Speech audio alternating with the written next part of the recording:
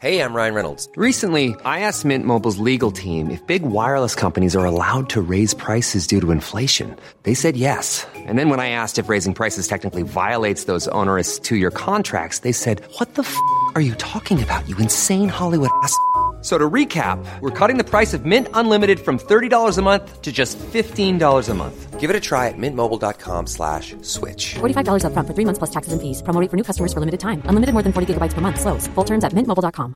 Many of us have those stubborn pounds that seem impossible to lose, no matter how good we eat or how hard we work out. My solution is PlushCare. PlushCare is a leading telehealth provider with doctors who are there for you day and night to partner with you in your weight loss journey. They can prescribe FDA-approved weight loss medications like Wegovy and Zepbound for those who qualify. Plus, they accept most insurance plans. To get started, visit plushcare.com/weightloss. That's plushcare.com/weightloss. Spurs in full cry here.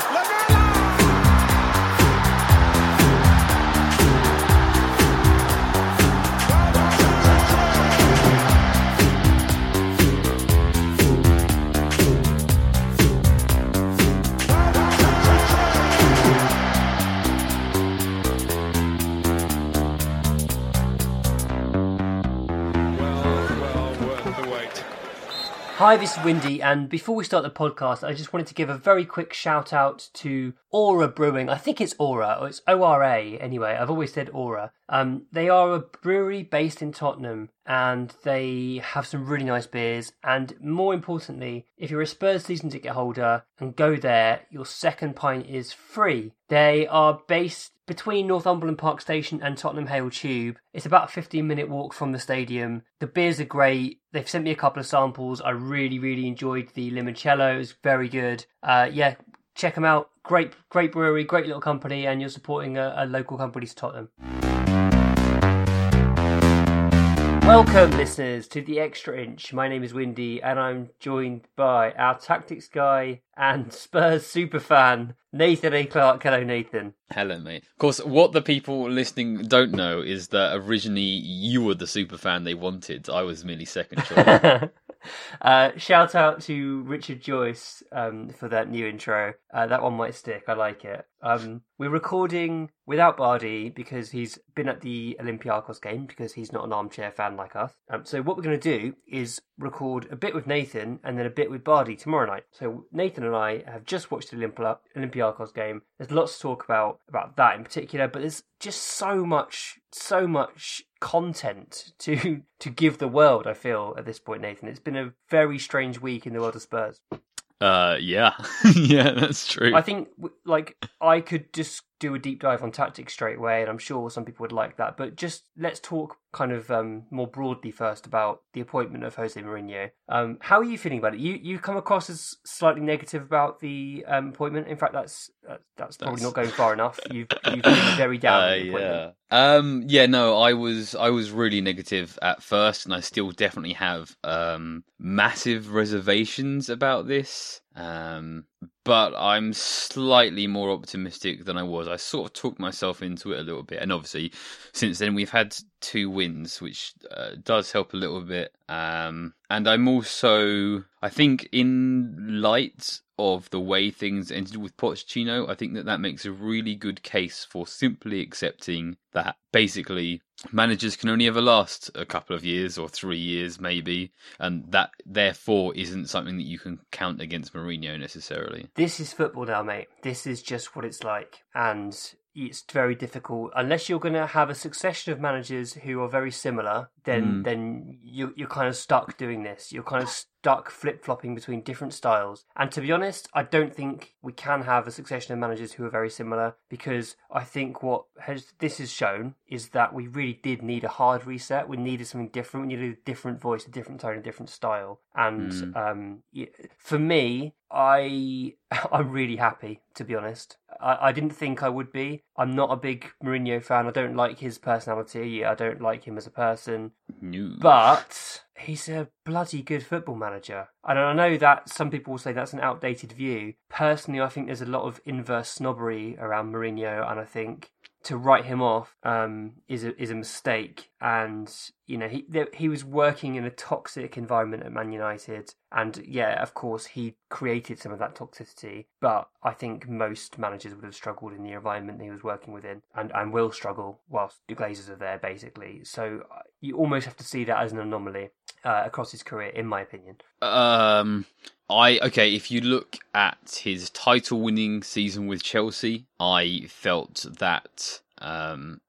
Firstly, I incorrectly predicted that he would not win the league because of his style back then, and maybe obviously that's a point against me. But I still thought for a Premier League title-winning sides, they weren't that impressive, and I think that after we thrashed them at the turn of the year, they had to revert to a very reactive defensive style. So I am at least trying to be open-minded to the idea that he is making tactical changes and that he's capable of making stylistic changes. But I definitely think it is completely valid to say that the style that he's played for the last 5 years is not one that is likely to be highly rewarding anymore.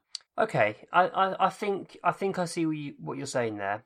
And I think it's also reasonable to say that his style is generally unattractive. I think that's Not all. I'll defend him there because I think that that's definitely true, and especially for the highly marketed big games, he often disappoints there in terms of entertainment. But he's managed sides who have scored a lot of goals, and counter-attacks can be fun.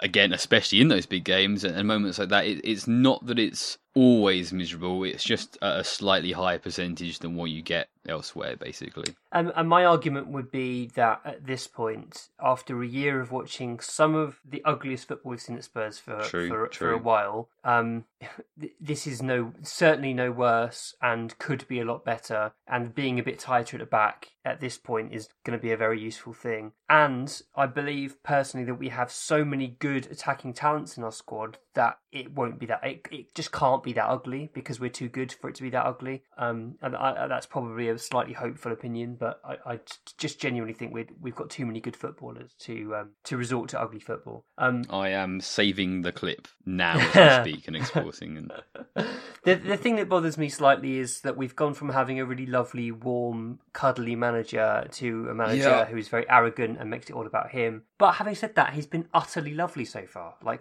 I'm not saying I'm going to fall for it and this is him now, but take it as I find. So far, he's been on a charm offensive and it's been very endearing. He said all the right things. He's kind of hugged players at the right time on camera. He seems to have rejuvenated the squad in these 2 games to a degree through his cult of personality. And yeah, so far, so good in that respect. And he said he's changed. Do you believe he's changed? I won't say I believe him, but I'm open to the idea. I'm not going to shut it down and say, nope, he hasn't changed, impossible. And I'm certainly not gleefully going, well, that must be true. If he says it, it must be true because he's a serial liar. I'm actively trying, but I'm finding it fairly easy to believe him. Yeah, and he's given us reason to believe so far. It could all change, of course. I think the thing is, let's not have fixed opinions on this. Let's be adults who are open-minded, accepting of the fact that he might have changed, and we'll just cross that bridge when it comes to it. There's so much to talk about tactically already, I feel. And actually, the point that's interesting to me is that people are already talking about some of the tactical detail that he's implemented in a very short space of time. And then other people are reacting saying, let's not talk about that. It's a very minor change. It's something Pochettino was doing for years. And I'm like, no, there's analysts on television talking about tactics. This is a good thing. Let's embrace it, Yeah. That's probably just the willingness to talk about Mourinho as they would if he was at another club. I don't think that's necessarily an uptake in tactical conversation. I get your point, though. I think that's fine. So the first game against West Ham saw some personnel changes and some tactical changes. We had Ben Davison at left back. We had Eric Dyer reinstalled as a holding midfielder. We had Lucas playing on the right wing, which we've always said, why not? Lucas on the right wing, that's fine. That's where we're happy enough with Lucas playing. What formation were we playing? What do we do differently? So we played a 4-2-3-1, sort of, mostly. I've already got an issue with your comment, which is that Dyer played as a holding midfielder. I think most of the time he was ahead of Winks, quite interestingly. Trying to be, I guess that's sort of encouraging pressing, more of a battler high up the pitch. That was a slightly interesting and surprising tweak there, to see Dyer as the more advanced of two midfielders, but not drastically. And we also saw Davies tucking inside, playing narrow, often like a wide centre-back to make a back three when we're in possession, with Aurier pushing up like a wing-back on the right. Son hugging the left touchline in his winger role, and then Dele and Mora shuttling across to play in the channels that way. So sort of forming a temporary 3-4-3 formation. And as you sort of alluded to earlier, yes, these are specifically with these player combinations as well, things that we have seen before under Pochettino. So he's not doing anything drastically new, but it was very clear to see and well executed. And there's some degree of tactical innovation when you deploy that tactic, that temporary 3-4-3. You are doing something quite modern, which is you are occupying the 5 vertical channels. And my biggest tactical criticism of Mourinho is that he doesn't have a structured plan for possession. He relies on player improvisation. And what we're seeing there, which again, we'd seen before under Pochettino, and even more specifically, we'd seen from Mourinho at United and at Chelsea. Nonetheless, we have seen him lean in towards structured possession, which again is the most important thing to see as an improvement from Mourinho. So nothing groundbreaking there, and nothing that fixes in the idea that we're seeing development tactically from Mourinho, but at least some positive suggestion in that direction. Absolutely, and nothing groundbreaking is the key. He'd only been there a handful of days at that point. So what you wouldn't want is a manager trying to tear up the copybook and start again. That would be a huge mistake. So what he did, and what I liked about it, was he made very simple, straightforward, easy to follow, easy to digest changes, which our players could carry out very straightforwardly. And importantly, it got the best. It meant that our players were doing things that suited their characteristics. And Davis is the best example of that. What Davis is very good at is, firstly, defending sensibly in a kind of deeper role, not having to rely on athleticism, but also feeding low passes into players in advanced positions. Davis is a very underrated passer. He's always been very good at his distribution side of his game, but Mourinho really got the best out of him there. And I thought Davis was one of our best players against West Ham, and it was a real pity that he got that injury late on. I hope it's just kind of a knock, that he obviously is still being... they're still trying to determine how serious that injury is at the moment, so we don't know. But that was a pity, because he played really, really well. But you could say the same about Lucas. He was playing, as you say, as an inside right winger, but that gave him lots of opportunities to run forward with the ball, which suits him. And I thought he did a good job too. And really importantly, Kane and Dele were given, in my opinion, probably their best roles, their most suited roles. Kane as a lone centre forward who ran all over the place against West Ham and did a great job of holding the ball up and competing. And Dele was in that kind of pocket of space, somewhere between an 8.5 and a number 10, just allowed to roam, pick up the ball, suck defenders in, play little passes. He was in fine fettle, and hopefully that is a sign of things to come from Dele, because although I don't think he's been anywhere near as bad as people have made out, he's definitely taken a little bit of a dip. Yeah, no, Dele is definitely one that I've got wrong in recent weeks, because I've been saying, look, he's only been back a few weeks. He's been out injured. He's only, just now returning to playing as a number 10. He's played 4 league games. He's scored 2 goals. What more do you want? Why is Dele picking up so much criticism? I couldn't understand it. And then I watched the West Ham game and I thought, oh wait, no, okay, that's the standard that he is, that we're holding him to. And Absolutely. That makes sense. Yeah, I totally agree with that. And I think perhaps we've been a little bit overly defensive, because what we accept is that Dele's been moved around a lot. He's had to play multiple roles. It's not been easy for him. He's picked up a lot of midfield work in the last few months of Pochettino, and his overall game has suffered. I feel like he's grown as a player as a result of it, and he'll be better now. Now he's back in his kind of more favoured number 10, number whatever position. But it's been tricky for him. It really has been tricky for him. So tonight we've played Olympiacos, and we've made subtle changes again. We didn't have Davis, so we played Danny Rose. How did you feel that impacted our formation?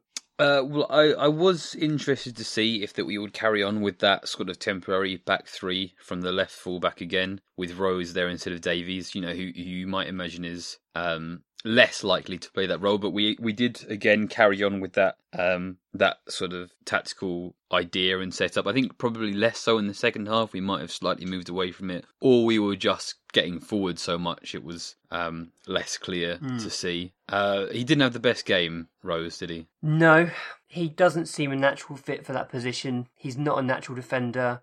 It doesn't. I mean, Rose's main characteristic is his athleticism and his tenacity, and that role restricts both of those things. So I don't think that's a good long-term fit. The idea that's been mooted is that perhaps if we're going to do that, then we play a kind of a more defensive right back who can tuck in, someone like Foyth. And we basically do the same thing, but with right back rather than left back. And I think that could work potentially. Yeah. So we have a question about sort of Foyth and Sessegnon, don't we, for Davies and Aurier? And he's not the only person to ask this. I think that this is sort of a keen idea passing around at the moment. And I mean, mainly my hope there is that there is still at least a chance for Sessegnon to play left back under Mourinho.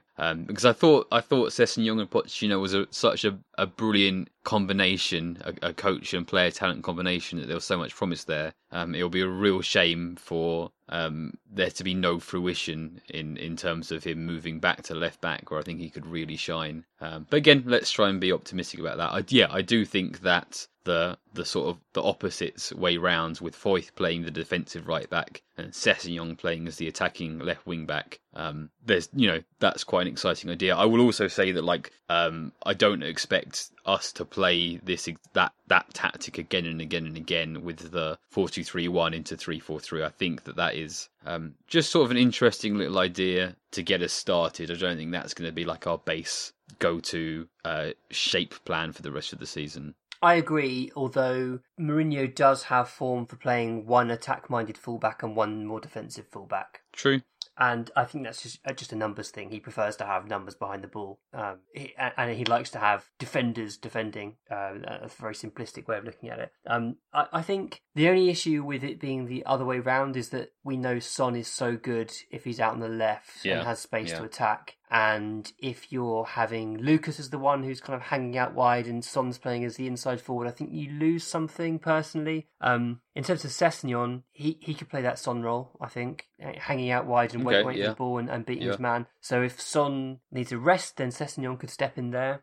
I think just do it that way. Yeah, and I think Sessegnon also could play the kind of more reserved role, but you just don't make use of his talents. That's the downside of that. So that's a problem for Mourinho to work out, I think. Aurier was really good against Olympiacos, and actually he had a really good game against West Ham as well. So that's a win for Mourinho so far. I don't know who you're talking about, mate. It doesn't ring a bell, I'm afraid. You've given up on Aurier. Well, no, because obviously look at the two performances he's put in under the new manager. I don't know. I had completely written him off. I thought, look at the quality of coach he's playing under. Look at the physical and technical talents that he has at his disposal. The fact that he's performing terribly is a clear sign that he just is not mentally switched on enough to play football at a high level. And now we've seen two good performances, which is too early for me to completely retract what I was saying before. But continuing that open-mindedness, maybe there is a footballer inside there after all. And I think what I'm about to say is incredibly patronising, but actually, the point you've just made about Aurier not being mentally switched on enough, Mourinho's kind of removed one element of the game for him. He's kind of he's made it more simple, which, to be honest, is how Pochettino got the most out of Moussa Sissoko. You make life easy by taking away one duty, give them something different to focus on. And Aurier's focus is you stand high and wide, you wait for the ball to come to you, you try and work a bit of space, and you put an early cross in, or you have a bit of link play with Lucas, and that's working really well for Aurier at the moment. And long may that continue, because we don't have a whole bunch of other options at right back, particularly with Walker Peters having barely played over the last 6 months. So that's a good thing. The concern for me is that I really wanted a pair of new fullbacks. We're now going to be approaching January in 5 weeks, and my concern is we won't sign new fullbacks. Does that bother you? I mean, even if Aurea is, a cromulent fullback now, that doesn't leave us in a healthy place at right back. He has to try out Walker Peters or at least try him out in training and get a feel for him himself. I wonder if you're optimistic on that point. And, maybe see how he feels about Foyt in that role. But likely we do still need some improvement at right back, even if Aurea proves himself worthy of something. And and left back generally is, not dissimilar. Yes, if there's a good role that Davies specifically can play and he can put in decent performances, that doesn't make us strong at left back. So those holes haven't suddenly disappeared. And nor is there a good cover enough to pretend that they've disappeared. I'm interested, once Vertonghen's fully fit, whether he might step into the left-back berth if Davis was out for any length of time, because I feel like that kind of left-side defensive full-back role, Yang could do that even with his declining physical state.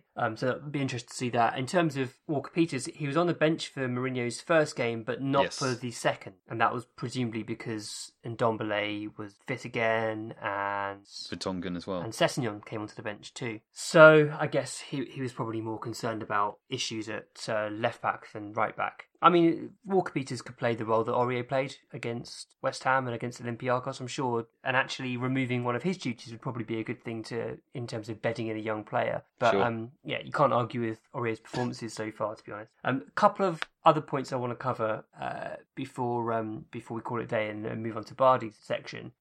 Firstly, it's really refreshing to see substitutions happening early. I know it became a cliche with Pochettino at the helm.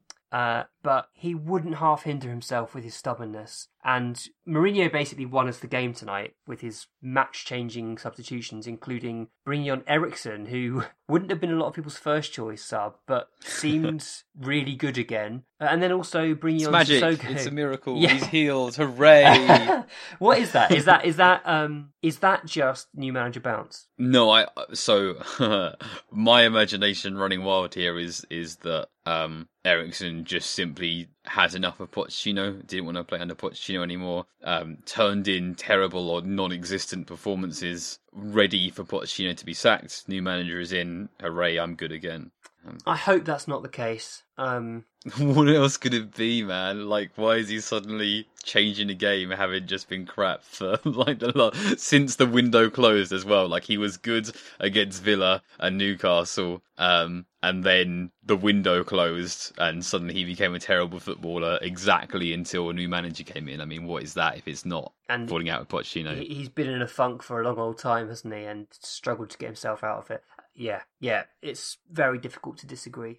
But I'm willing to sort of not throw Eriksen fully under the bus because... Oh, no, I'm not blaming him or Alderweireld or Vertonghen if or anyone else who felt similarly or was acting similarly, because if a whole bunch of people have had enough of another person, right, that's not all of them individually, is it, in most cases? Like what we said at the beginning is that simply, managers have an emotional expiry date with their players, and that's not even Pochettino's fault either. I suspect that the only way to both motivate and gain authority over a bunch of high-level football players is to behave in a way that will later become aggravating. Yeah, absolutely. A few years down the line, and that's just the job. That's just the game. I completely agree. It's just that the chemistry that was once there was no longer there, and that is like you've just said, it's not Pochettino's fault. It's no one's fault. It just happened, and we accept it. We move on. And if there is some new chemistry between Eriksen and Mourinho and Alderweireld and Mourinho and every other player in the squad and Mourinho, and they sign contracts, then great. I've got no doubt. I mean, Eriksen is not a bad footballer. Anyone who tells you that Eriksen is a bad footballer now is an idiot, quite frankly, and you shouldn't listen to their opinion on football. He is a world-class player. He's one of our best players. And getting the best out of Christian Eriksen is going to mean that we've got a world-class player back in our team. So, of course, that should be a focus of Mourinho. But equally, if Eriksen is absolutely set on leaving at the end of the season, then I'm a bit like, let's try someone else still. But Mourinho hasn't worked that out yet. He's got some work to do. Yeah. My point was more that these early substitutions really had a rejuvenating effect. I think it was great.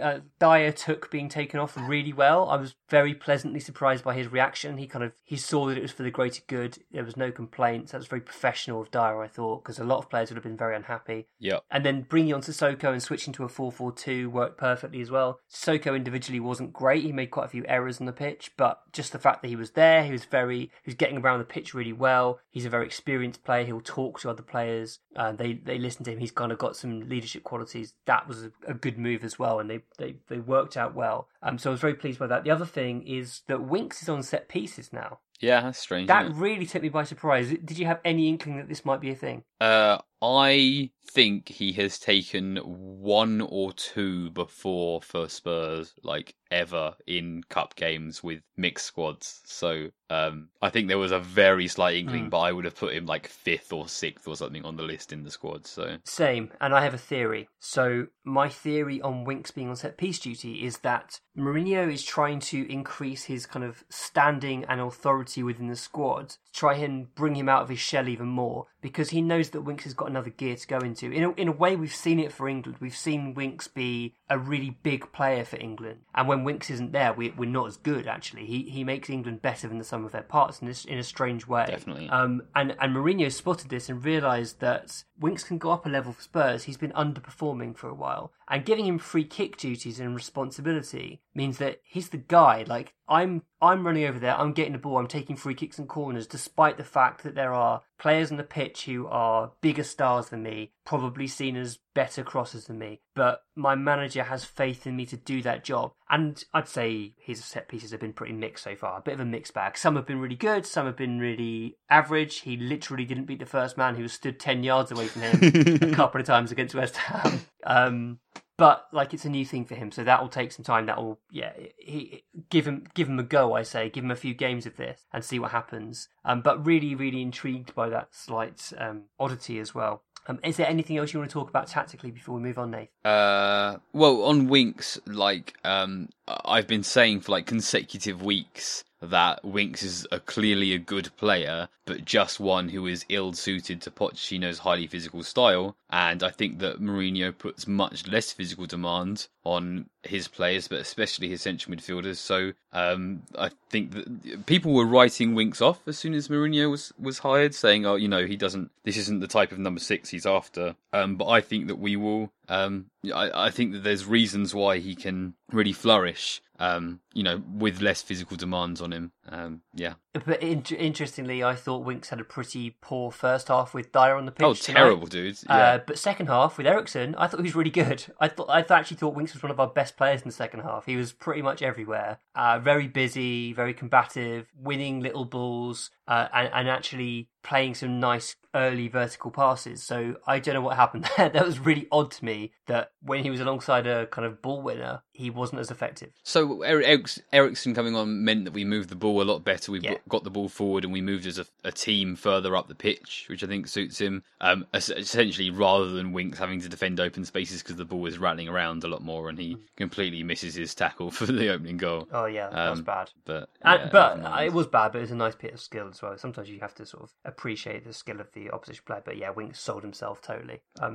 So lots of intrigue, lots more to talk about. I guess we just keep an eye on things tactically over the next few weeks and see what the patterns are, because at the moment it's too early to say this is how we're going to play. But I'm encouraged so far by what I've seen. How are you feeling? Okay, like on the tactical front so far? So far. Okay. Cheers, Nath. It was good to speak to you, and now I'll catch up with Bardi.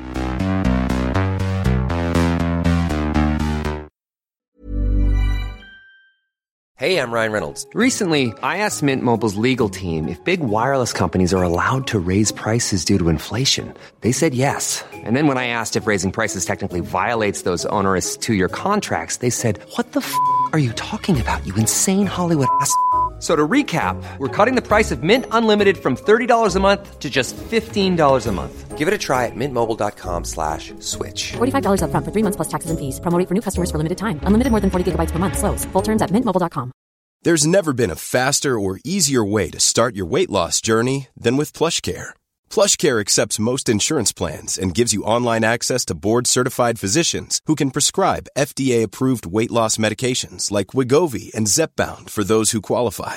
Take charge of your health and speak with a board-certified physician about a weight loss plan that's right for you. Get started today at plushcare.com/weight loss. That's plushcare.com/weight loss. plushcare.com/weight loss.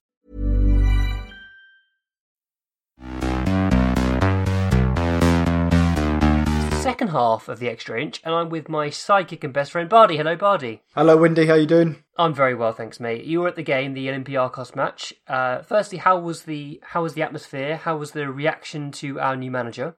Well, it was a bit of a strange atmosphere because these tickets went on sale a long time ago. So I think the crowd was very different. I mean, nobody on my row, 4 seats either side of me, turned up, and the row behind me was completely different. So it was a lot of people who had not bothered coming, and I don't think that was a reaction to the Pochettino sacking. That was just general stance of where Tottenham were at the time when these tickets went on sale. So the crowd was mixed. So I think we're going to have to wait until Saturday to get a real kind of reception of Mourinho and everything else. But from what I saw in the marketplace area and from out and around the ground, there was quite a lot of positivity towards him, to be honest. Okay, I'm quite surprised by that. I saw a Pochettino flag. Did you catch that?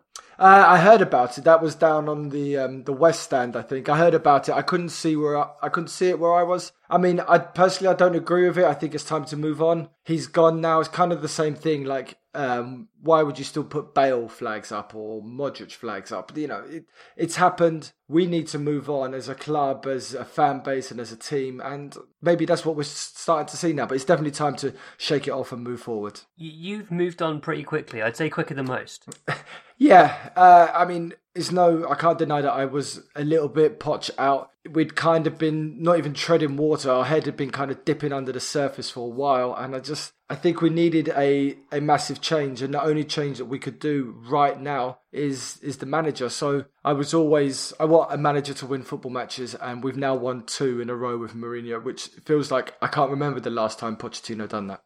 It's really refreshing to be winning again, and I think you've said it before that winning football matches basically changes everything around a club. It's as simple as that, isn't it, in modern football? 100%. You've got to win games, and we weren't winning enough of them, and that's what cost Pochettino the job. It wasn't the contract expiries, it wasn't the bad recruitment, it was he didn't win games, and Mourinho has won 2 games. So long live Mourinho for the moment. You've been doing some research on him, and I think you'd like coincidentally listened to something about him just before he was appointed. Is that right? Yeah, I mean, I love the Golazzo pod on part of the Totally Football Show kind of canon or extended universe, whatever you want to call it. But it just happened to be on the same week that Mourinho was appointed. I was listening to the podcast on their treble, and as I was listening, this is Inter's treble, right? Yeah, Inter's treble. No one in Italy's ever done it before, and there was a lot as I was listening to it that I'd forgotten about, and there was some really good stuff that I'd forgotten about. Everyone seems to remember the night in the Nou Camp where he had 10 men up against Barcelona's incredible team, and the way they got through by literally parking the bus. But everyone seems to forget that they pumped Barcelona 3-1 at the San Siro in the first leg. So it did remind me of how he was able to get the most out of players like Maicon, how he has a history of like getting the best out of number 10s from Deco, Schneider, these kind of guys. And perhaps Spurs are ready for that kind of man to come in and be very of the moment. And instead of being a kind of project builder, come in, take this set of highly talented players. You know, this is a fantastic set of players, and just push them for a year, 2 years, and see what we can get out of them. That's actually a really perceptive point that I just hadn't thought of at all. That, you know, we've been saying for ages that the team is aging now. It's got to a point where most of the players are kind of 25, 26, 27, 28. They're at a point where they can't be considered young players anymore. They are experienced pros. They should be looking to start winning stuff. So in a sense, someone like Mourinho, he's not going to be focused on developing young players and doing things with signing youth players and bringing them through. Maybe that kind of style of manager was the right appointment anyway, in terms of getting getting the best out of the squad at the club already. I mean, 100%. If you look at it, let's take Inter for example. His back four was made up of players in their early 30s: Samuel, Lucio, Maicon, Zanetti, and then he had a midfield of Thiago Motta, Stankovic, Schneider, Etu, Milito. These Pandev he signed. I mean, he had Balotelli, but Balotelli refused to run backwards, so he went out and signed Pandev, who was like 31 years old, and his team was old, but he got a song out of them. He won 2 league titles and he won the Champions League with them. And I think, to be honest with you, the players we have at Spurs are better than that team. And if he can just fix one or two things, get the belief, get them playing and pressing and cut out the defensive mishaps, then we have got a fantastic football team here. I think the age thing won't appeal to Daniel Levy so much, but if you're placing less kind of physical demands on your players, then you can certainly go with older pros for a little longer. And perhaps then we can squeeze some extra value out of players we're either struggling to sell, like, for example, Rose, maybe even Wanyama, and then maybe sell them a bit later on down the line if Mourinho can get something out of them. I mean, I haven't seen the numbers, but from just witnessing Tottenham yesterday, they ran an awful lot and they pressed an awful lot, and they just looked full of vigour. And I think had a player like Son, had he had a better game, I thought he was awful, to be honest with you. Had he had a better game, we would have smashed Olympiacos out of sight. So let's talk about the Olympiacos game. Did anything catch your eye tactically from sitting in the stands? Yeah, it was a nervy, and it was a slow start. We weren't very compact. There was big gaps, and they were able to expose Winks and Dyer quite often. But then it seemed as soon as he shifted, I mean, we had the ball a lot, but we just weren't able to do anything. And then as soon as he took Dyer off, Eriksen, even though he had a bit of a shaky start, was able to link the play a lot better. Tactically wise, I liked Dele's positioning. It was very much reminiscent of our last season at White Hart Lane Dele, where he was always in positions where he can hurt the opposition. And I thought, even though he was kind of partly responsible for their second goal, I thought he was excellent again. And what was the crowd's reaction to Eriksen like? Because there's been a mixed reaction on social media to Eriksen over the last few weeks. Some people just want him at the club now. It was very mixed. Throughout and especially his first few touches were a little bit wayward. There was audible groans, and he would have been able to hear the opinion that the crowd had of him.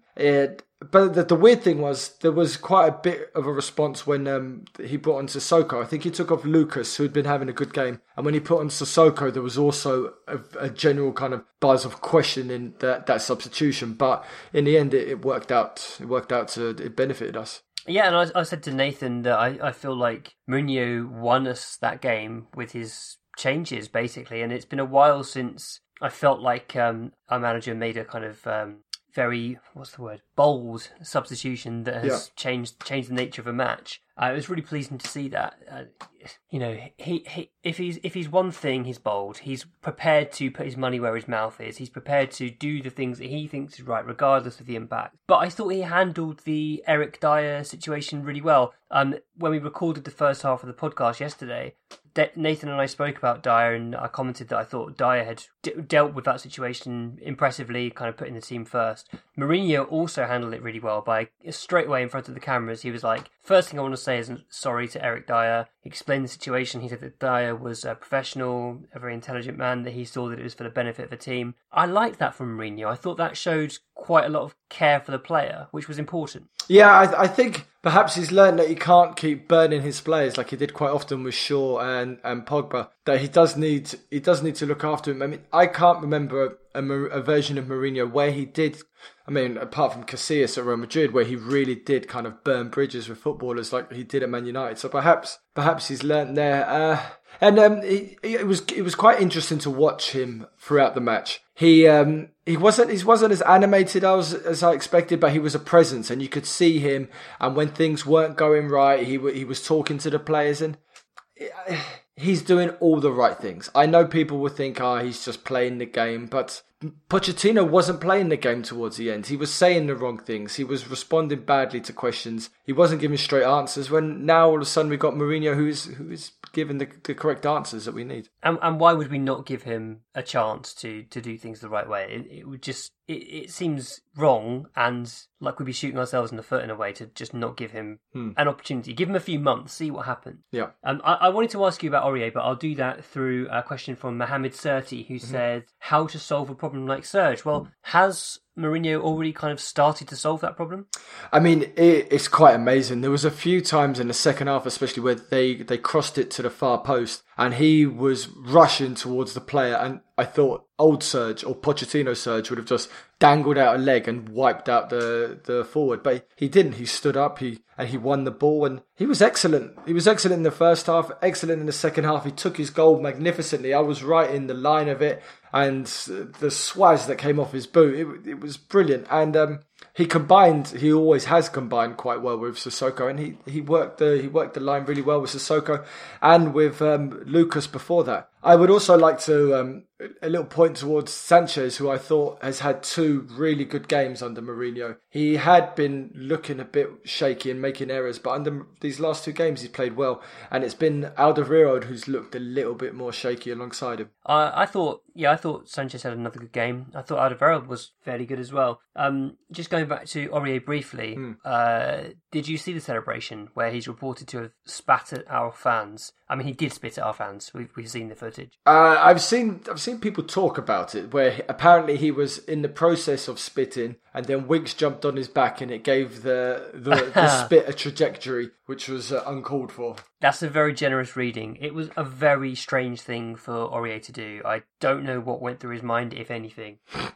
Yeah. I mean, oddball, to say the least. A goal and 2 assists, is that in his last 2 games? I mean... Yeah, I think you're right. Yeah, I mean, I didn't see that coming, if I'm honest. Of all the players that I thought Mourinho might do something with, he would have been a long way down my list. I didn't even necessarily think he would get games. So to see this, it's very pleasing. If we can get our money's worth out of Aurier, then fantastic. I mean, his physical attributes and the style of fullback he has never been in doubt.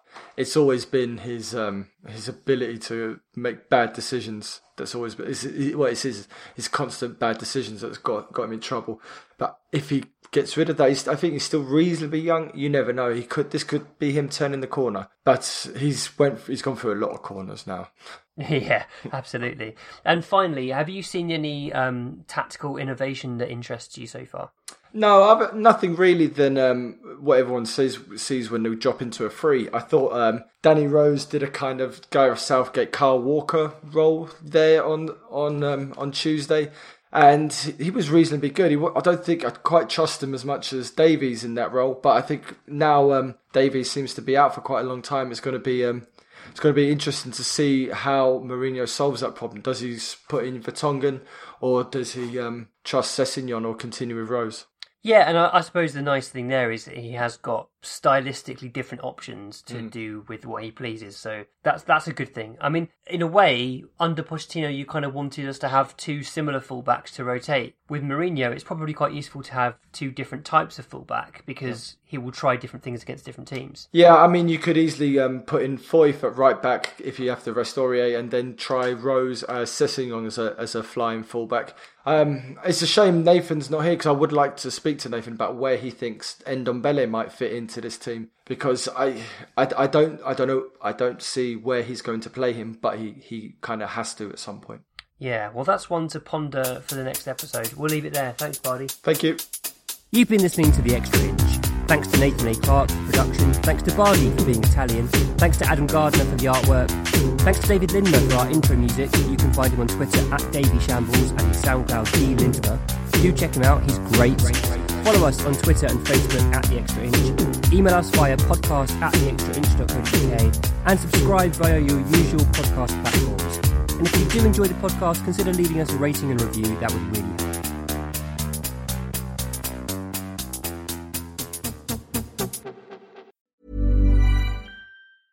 Give them a gift they'll never forget, because they'll still have it years later. American Giant makes clothes that just keep getting better with age, like their iconic full-zip hoodie that's designed to last for decades. Because a gift they'll wear for years is a gift that keeps on giving. So be a gift-giving giant this holiday season at American-Giant.com and get 20% off your first order when you use code GratefulAG23. That's 20% off your first order at American-Giant.com. Code GratefulAG23. Acast powers the world's best podcasts. Here's a show that we recommend. Hi, I'm Jessie Cruikshank. Jessie Cruikshank. I host the #1 comedy podcast called Phone a Friend. Girl, let's phone a friend. Not only do I break down the biggest stories in pop culture with guests like Dan Levy and members of NSYNC, I do it with my own personal boy band singing jingles throughout. Because it's my show. It's your show, girl. New episodes of Phone a Friend. Yeah. Drop Thursdays wherever you get your podcasts. So work it, girl, yeah, work it. Okay, that's enough. Acast helps creators launch, grow, and monetize their podcasts everywhere. Acast.com.